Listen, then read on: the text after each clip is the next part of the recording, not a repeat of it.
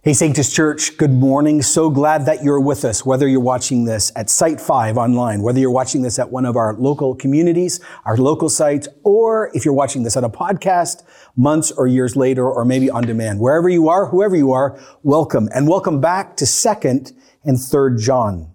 Like I shared a few weeks ago, the theme that's going to run throughout everything we do in this year is found in one little word: stand.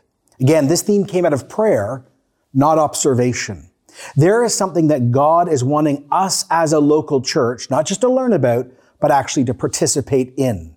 And again, what is that? Well, we're called to know what love is and what it's not, and what truth is and what it's not, and then learn how to stand in love and stand in truth. Now, if you were with us, we finished 2nd John a few weeks ago, and now we're going to enter into 3rd John. And there's actually one major difference between these two little letters. 1st and 2nd John is written to groups of people, to churches.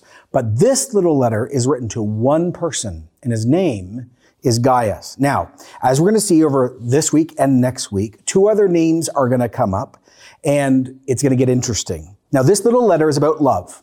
This letter is actually about godly leadership. It actually confronts pride, arrogance in leaders and calls for incredible generosity. It's actually a contrast between a godly Christian leader that lives in truth and love and an out-of-control Christian leader who believes the right things, that is, believes truth, but actually isn't acting in love. Now, that's next week. So this is really timely, especially in the cultural moment we're living in, especially in church culture. This is getting to the heart of actually so much of deconstruction that we're seeing in so many different people. A rejection of truth, and at the same time, out of control leaders. So let's dive in and see what God has to say to us. Okay, 3rd John, if you've got a Bible, you can turn there. Verse 1. The elder, to my dear friend Gaius, whom I love in the truth. Okay, so Gaius we know is a member of this local church. His name, by the way, just means rejoicing. And there are 5 different Gaiuses mentioned in the New Testament. There's one in Corinth, one in Macedonia, one in Derbe, and others. We're not sure which one this guy is. Church history beyond the Bible tells us that actually the Apostle John makes this Gaius the very first bishop, senior leader over the churches in Pergamum. But other than that, we don't know much else. But whoever this person is, I want you to see that little phrase. John loves Gaius in the truth. Now let's stop and be reminded about what we learned in 2nd John about truth. Because remember, 2nd John and 3rd John are interconnected. For John, who's writing this, truth always means 2 different things. The truth of who God is and the standards that God has given his people. We'll get to a little bit more of that in a moment. Verse 2, dear friend, that's Gaius, I pray that you may enjoy good health and that all may go well with you, even as your soul is getting along well. Okay, really interesting. Here again, we see actually a holistic Christian worldview. Physical, emotional, and spiritual, not just spiritual. I hope you're in good health. I'm praying actually to God that you're physically okay. There's a chance if you read verse 9, he actually might be sick. But did you notice the other little phrase? Even as your soul is getting along well. Did you catch it? There's movement. There's spiritual growth in Gaius' life taking place. He's not actually where he once was. How do we know? Well, verse 3, it gave me great joy when some believers came and testified about your faithfulness to the truth, telling how you continue to walk in the truth. Okay, let me break this down. In 1st and 2nd John, John himself outlines what truth is, and he actually has outlined how that truth, God-given truth, has a direct effect on our self-awareness, on our core identity, how we worship, and how we live our life. So I'm just going to stop here right now, and I'm going to do a small review of the truth that we've learned about, because it matters. And again, these letters are connected, because Gaius is living out what we've already learned about. So first of all, remember, John outlines our God-given identity, and he grounded it in the truth. So back in 2nd John, the very first verse, it reads like this: the elder to the lady chosen by God and to her children, whom I love in the truth. Now remember, we found out lady was a metaphor for the local church. And notice her primary DNA, her primary identity is found in the calling of another. She is called by God. That is capital T truth. And like I preached a few weeks ago, the truth of calling is not curse. It's comfort. Being predestined is promise, not problem. Being elected should actually be enough to help us through life's storms. This is a core part of our identity as Christians and as local churches. I mean, Paul wrote this to the church in Ephesus in Ephesians 4:1. For he chose us in him before the creation of the world to be holy and blameless in his sight. He chose, he called, he elects us. It's by God, for God, through God. And the focus here is on God's own initiation, what God has already accomplished and what God's going to keep maintaining. So I just want to say this again. Stop, hear, and embrace this if you're a Christian. You are the focus of God's holy love. We're the focus of his initiative. We're the focus of his accomplishments. We're the focus of his perfect maintenance. Before time existed, before the 7 days of creation, before, God promised within himself that he'd choose you, save you, hold you, and never let you go. And like I've said so many times, I want to live my life, and I actually want my identity and my core identity to be grounded in a hand that never falters and never lets me go. See, I'm prone to wander and screw up and sin, and so are you. So it takes another to hold us. That's why Paul said in Romans 8:29, for those God he foreknew, he also predestined to be conformed to the image of his Son, that Jesus might be the firstborn among many brothers and sisters. So, like we learned, being called is the first part of God's truth in our lives. But remember, we kept reading in verse 2, where he keeps saying in 2 John 3, grace, mercy, and peace from God the Father and from Jesus Christ, the Father's Son, will be with us in truth and love. Remember, we found out about the truth of our salvation. Grace, undeserved mercy, peace, a restored relationship between you and God. This is what you've experienced. This is truth. This is God's ongoing gift over you.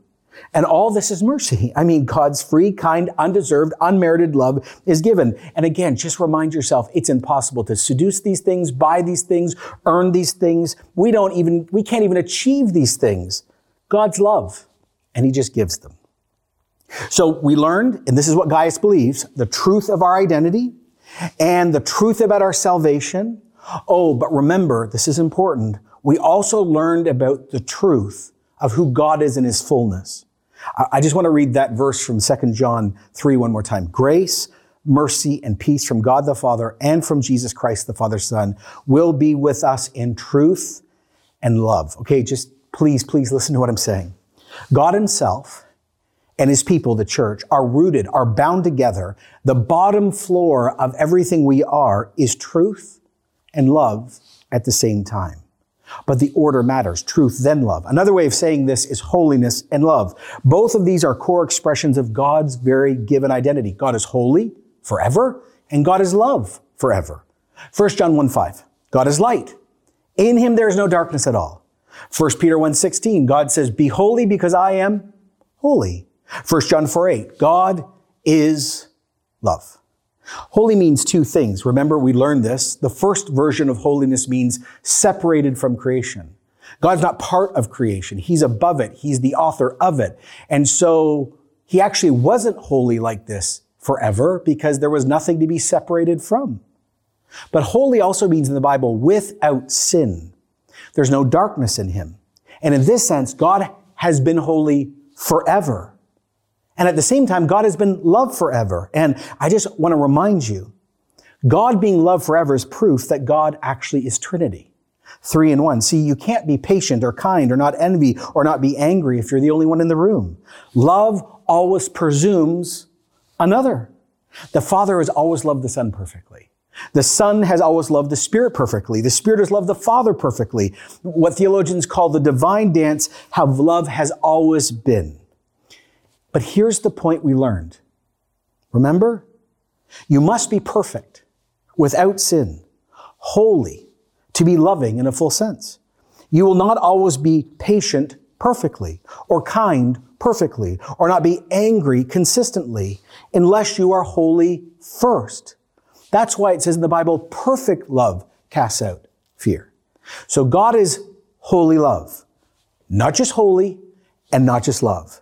God's love relies on his light, his holiness. And like I said a few weeks ago, John, blah, blah, blah. Why are you saying this? Is this some No. Understand this. In our culture, all we hear is God is love. But if you're going to stand as a Christian for real love and real truth, we've got to do it well, because our culture's hijacked love and reduced it to phrases like love yourself, your authentic self, what you feel is good and right, or my truth, or your truth. And in the end, if you go down that path, you'll make God unholy, you'll live an unholy life, and think God's okay with your sin, and he's not. Without holiness, you gloss over and remove judgment, sin, wrath, and judgment. And the opposite is true. If God is only holy and only light and only truth, then there's no salvation, there's no hope, there's no mercy, there's no second chances, there's no connection. His mercies aren't new every morning, but they are. So God is holy love. So let me do this. This is important. We've got the truth about our God-given identity. We've got the truth about our salvation. We've got the truth about who God is in his essence. Oh, and remember, there was one last thing that actually in 1st and 2nd John, John really defends. The truth about the real Jesus. 2 John 7. I say this because many deceivers who do not acknowledge Jesus Christ as coming in the flesh have gone out into the world. Remember, we learned about these false teachers, and they were Christians by name. They sang Christian songs. They loved the Bible. And yet they taught that, well, physical things are bad and spiritual things are good. Again, these Gnostics basically said everything in the physical universe is evil. So basically our bodies are evil, and salvation is about being forgiven of sin. Actually, it's just escaping from this trap, this prison. And Jesus wasn't really fully human and fully God. He was just God. And by the way, the physical resurrection didn't really happen. And remember, these so-called Christian teachers started saying in John's day, well, if everything physical is evil, then either you need to be really hard on your body, no sex, and even in marriage, and no good food, and don't enjoy the world, beat yourself down, and because it's all bad. Or more of them started teaching, actually, who cares what you do with your body? You can use it for pleasure or pain. What you do with your body doesn't connect to the true you. See, you can't affect the spirit inside of you. So in other words, your body, your gender, anything physical is not the true you. That's the true you is only inside of you, which, by the way, as a side note, isn't that what our culture is teaching 24/7 these days? But Jesus and John and Paul and Peter say, no, this isn't Christian at all. The very core of the Christian faith is that actually Jesus physically rose from the dead, and actually creation is physical and spiritual, and it makes up reality, and it was good. Okay, so that's how John outlines truth. Some of you might be like, wow, I got to sit with that. That's okay, do that. So back to 3 John, verse 4. John says to Gaius, I have no greater joy than to hear that my children are walking in the truth. In other words, Gaius, as a member of the church and probably a leader, is believing everything I just summarized for you. He's teaching these things, he's walking in these things, but notice, so important, Gaius isn't just believing right things. He's having his everyday life molded by truth. Nothing is better, by the way, just as a side note, to a pastor or Christian mentor or leader than seeing the gospel dig down and take deep roots and changing thinking and walking in relationships. Nothing is more joy-giving than months or years later running into someone you gave your life for in Jesus, and actually they love Jesus now more than they used to. That's what John is saying. But maybe you just didn't catch it. Did you notice it? John, when speaking to Gaius, added another amazing element to our Christian identity. He called us children of God. Now, listen, I know lots of us hear this, and it actually seems so cliche. It's like, yeah, we're all children of God. Actually, no, pause sanctus. Most people you see in a day aren't children of God. I mean, this is what John taught all the way back in his gospel. John 1:12, lean in. All who receive Jesus, to those who believe in Jesus' name, he gave the right to become children of God. Children born not of natural descent or human decision or husband's will, but born of God. For those that receive and believe Jesus, they're the only ones who are children of God. And notice, here's a little shocker, and God gave them the ability or right. God gave you the capacity to meet Jesus. to know Jesus, to even walk with Jesus. None of us had anything to bring. That is why the love and mercy of God is beautiful, offensive, and shocking. Let me work this out a little bit more. Let me say this again. Almost every human being you see is not a child of God. We hear the phrase all the time, inside of church, outside of church. We're all God's children.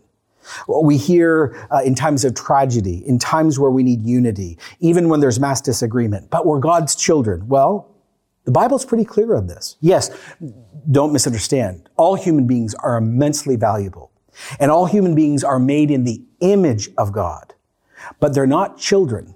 That's a relationship term. Only those that believe, only those that trust and rely upon and have confidence in Jesus become children. So, for example, if you say, I believe in Jesus, what you're actually saying is, oh, I know him, and I've actually met him, and I trust in him, and I've placed my complete confidence in him, and everything I know about life, and everything that happens at my death, and just before my death, and after my death, depends on Jesus. That's what it means to believe. Do you really believe? Listen to what Jesus even said in John 6:44. No one can come to me. It's impossible for anyone to come to me unless the Father who sent me draws them. And I'm going to raise them up on the last day. Okay, back to Gaius. It's not just about truth being understood and embraced. That was evident in Gaius' spiritual life moving forward. It also was his life was marked by truth, where the rubber meets the road. It's his time, it's his money, it's his thinking. In this case, this is so important. It expresses itself in a word called hospitality. Now, we know, because lots of us talk about convergence here and spiritual gifts, that some of us have the spiritual gift of hospitality. It's one version of the spiritual gift of helps. But every Christian on earth is called to the holy habit or the discipline of hospitality.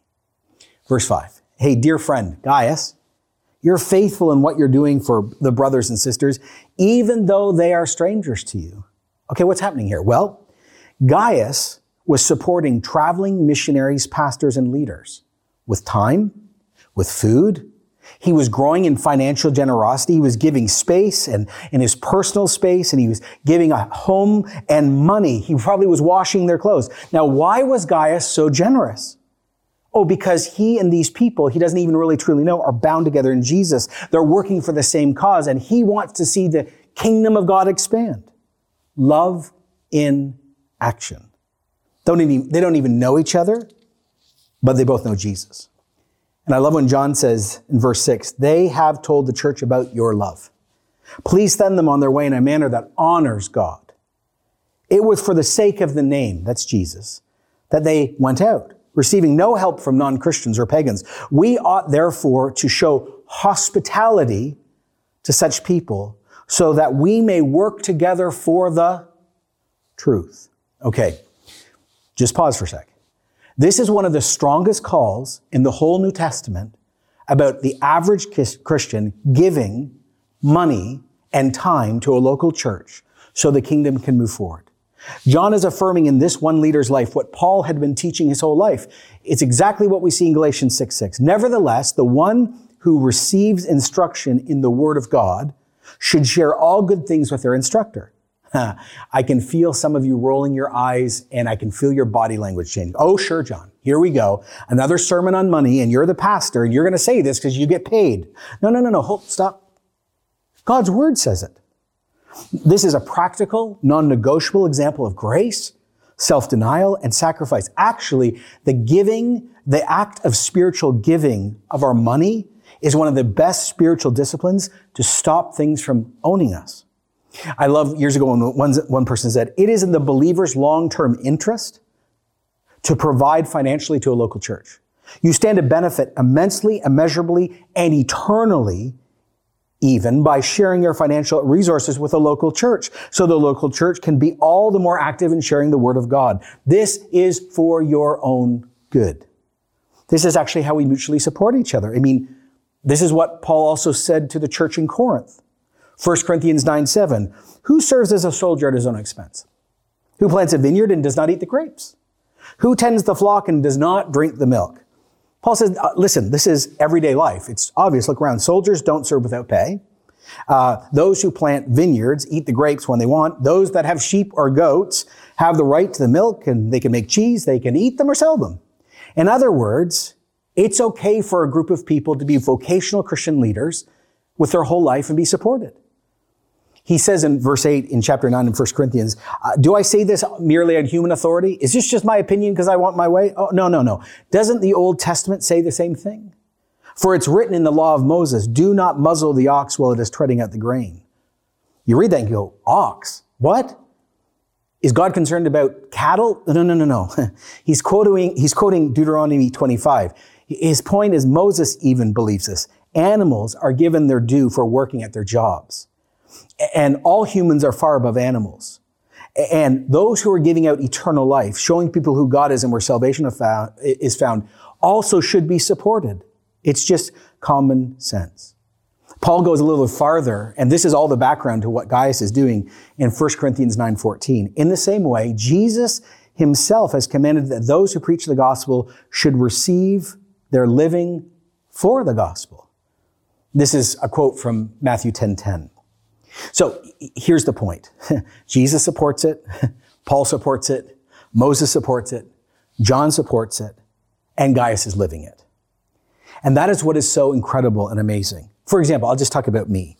You have allowed, for example, myself and others to be free from actually having 2 or 3 jobs so I can and others can focus full time on preaching the gospel, allowing us to serve freely. Now, side note, if you're a leader within the sound of my voice, and I'm one of them, remind yourself, we're only stewards. We own nothing.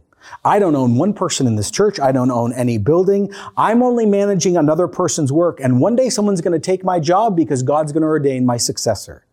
We never do this for the money. We never do this for the fame. We never do this for the platform. We never do this for the security. We just do this because we love Jesus. And God's people are generous enough to set us free. Remember what Peter wrote in 1 Peter 5:2. If you're a leader, don't do this because you must, but because you're willing. As God wants you to be, not pursuing dishonest gain, but eager to serve, not lording it over those entrusted to you, but being examples to the flock. So here's the point. Gaius was a man of truth, and Gaius was a man living out the truth, and Gaius was being formed by the truth, and Gaius was a man of profound generosity. In other words, he wasn't giving leftovers. He was sacrificing his best so others could serve God. Now, there are so many questions I could ask myself and all of you out of this little moment. Is your soul getting along well? When's the last time you prayed for someone physically, maybe to get healed? Is there movement in your spiritual life? Are you letting truth form you? Do you even believe all the truths I just outlined? Are you a child of God? Do you really live like you're a child of God? Do you rejoice when you're struggling but other people are growing? So many questions. But here's where I want to focus. I want to talk about generosity, and I want to talk about hospitality. Gaius shows us a lifestyle of Christianity marked by Jesus, relationship and truth, and it's evidenced by financial giving and hospitality. All right, let me work this out. And by the way, this is a time where I need everyone to really lean in and really listen. A few weeks ago, we were in a staff gathering, and a friend of mine had a vision-like moment. And we took some time to evaluate it. And the image actually took place in the Ajax site, specifically out in the lobby, which is sort of irrelevant. And in the image, there was all these people, and they were dancing and they were singing, and I think there were tambourines. No, we're not bringing tambourines back into the worship ministry, but people were really excited. And around all the people that were really excited, there were all these people basically bleeding out with broken legs. And this person was trying to work out what in the world this meant. Now, she heard very clearly that Jesus, of course, was with the broken. And by the way, if you're broken, if you're bleeding, and I'm going to talk about this more, never forget, Jesus is with those that mourn. But as we prayed and talked, it became very obvious very quickly. This is actually a heaven-given picture of Sanctus Church in this moment. Think about it. There's so much good. I'm here right now doing this. We took the whole church online. Our global audience grew. More people came to Sanctus now than they did before COVID. Baptisms, Alphas launched, freedom sessions, deliverances are taking place. People are being saved. We're reestablishing our historic sites bit by bit. Like, there's so much good. And at the same time, there's so much bad. The amount of marriages that are barely making in our church right now or have actually been broken. The amount of people who are struggling with mental illness and depression, the amount of people who actually are out of jobs, the amount of people that don't have the language anymore and wondering where God is at. See, here's the point. That's actually the picture of the church at the same time. Incredible joy and incredible brokenness. And the danger is both of these groups could turn on each other and split the church in another way. The celebrating people could say, what's wrong with you people? Can't you see what God is doing? It's so incredible. We've made it through the pandemic. Giving's been strong. Just get up. And they're like, get up. My leg is broken and I'm bleeding. The danger with the bleeding people is you guys are so fake. How in the world can you be celebrating? Can't you see? The Bible's clear. We mourn with those who mourn, and we actually laugh or celebrate with those who are laughing or celebrating.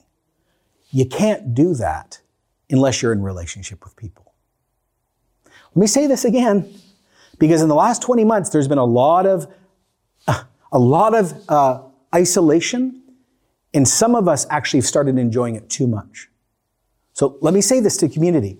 Gaius shows this unbelievable present hospitality. We actually are this right now. I was talking to someone last week, and they're like, I feel bad that I'm excited with what God's doing. I said, don't. Celebrate even more. Just be aware of who's beside you. So Gaius shows us at this moment, but in all moments, we have to be in genuine relationship with other Christians. So if we're bored and apathetic, someone can challenge us. If we're bleeding and broken, someone's mourning with us and comforting us. And if we're celebrating, we get to celebrate together. But we have to ride this tension and do it at the same time. Gaius shows us profound hospitality. I know this is even happening at a site level. I mean, we announced Markham Stouffville and it was like, yeah, this is amazing. And other sites are like, we're just barely getting up and running. Exactly. It's this perseverant thing and this hospitality thing. We must commit to be like Gaius. Here's the other thing. We've got to be real serious about giving in this church. I mean, don't get me wrong. We're not in some massive financial crisis. We're doing okay. Not amazing, but okay. But that's actually irrelevant.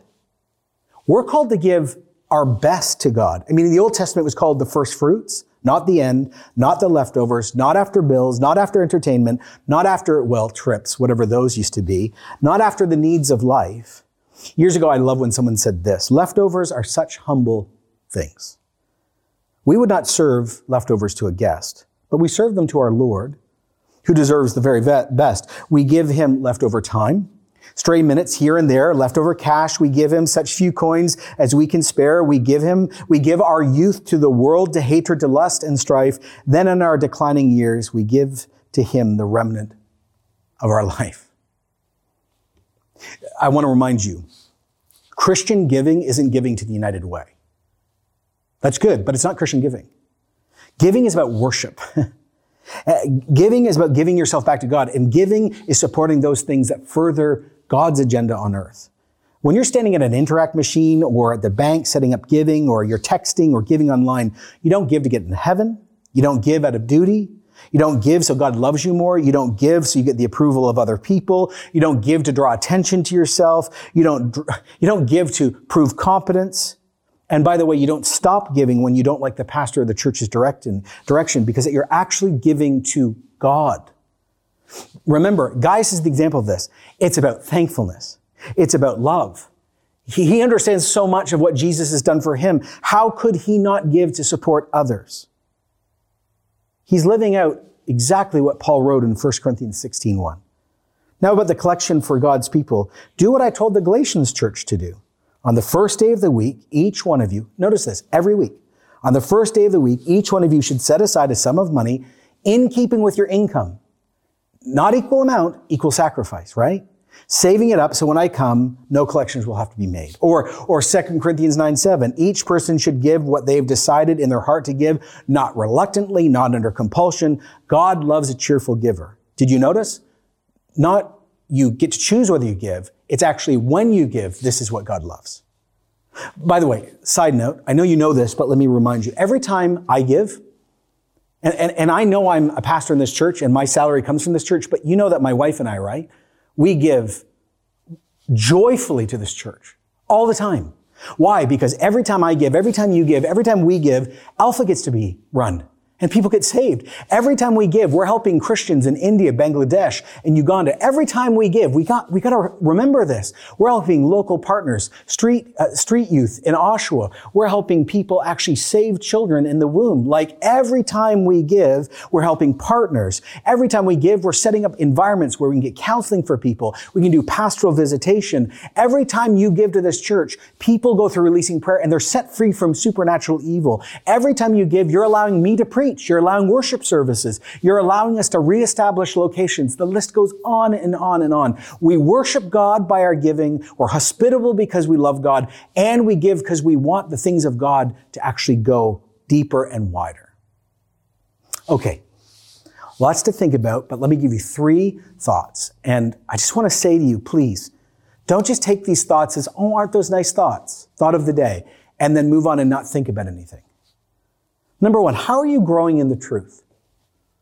Like really? The stuff I summarized before, do you believe in the real Jesus?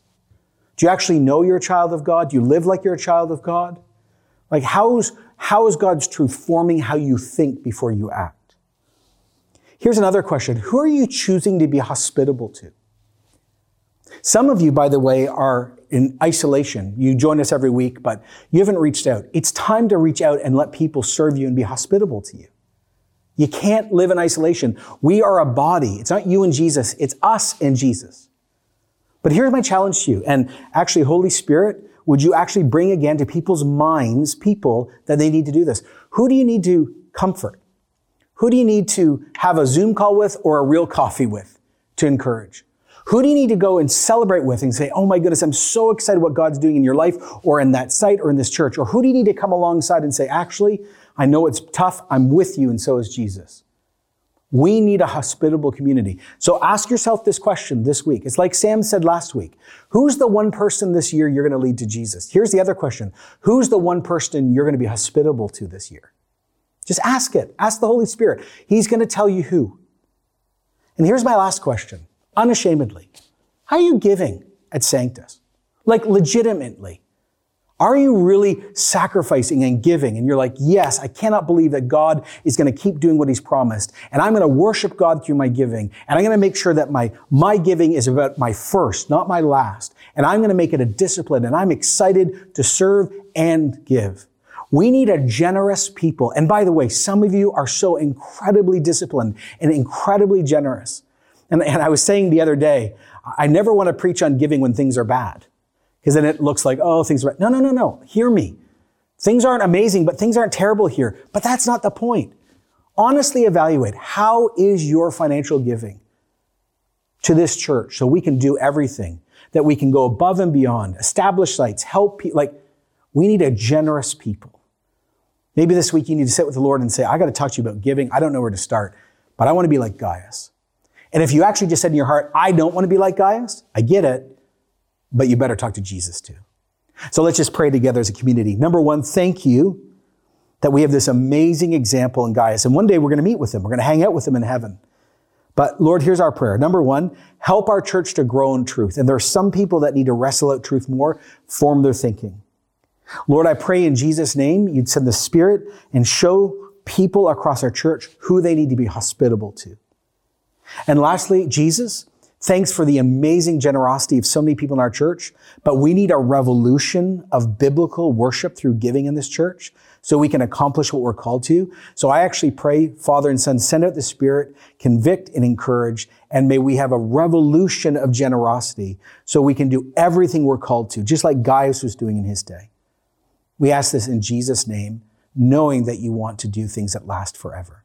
And we all sit together? That's right. Amen. See you next week.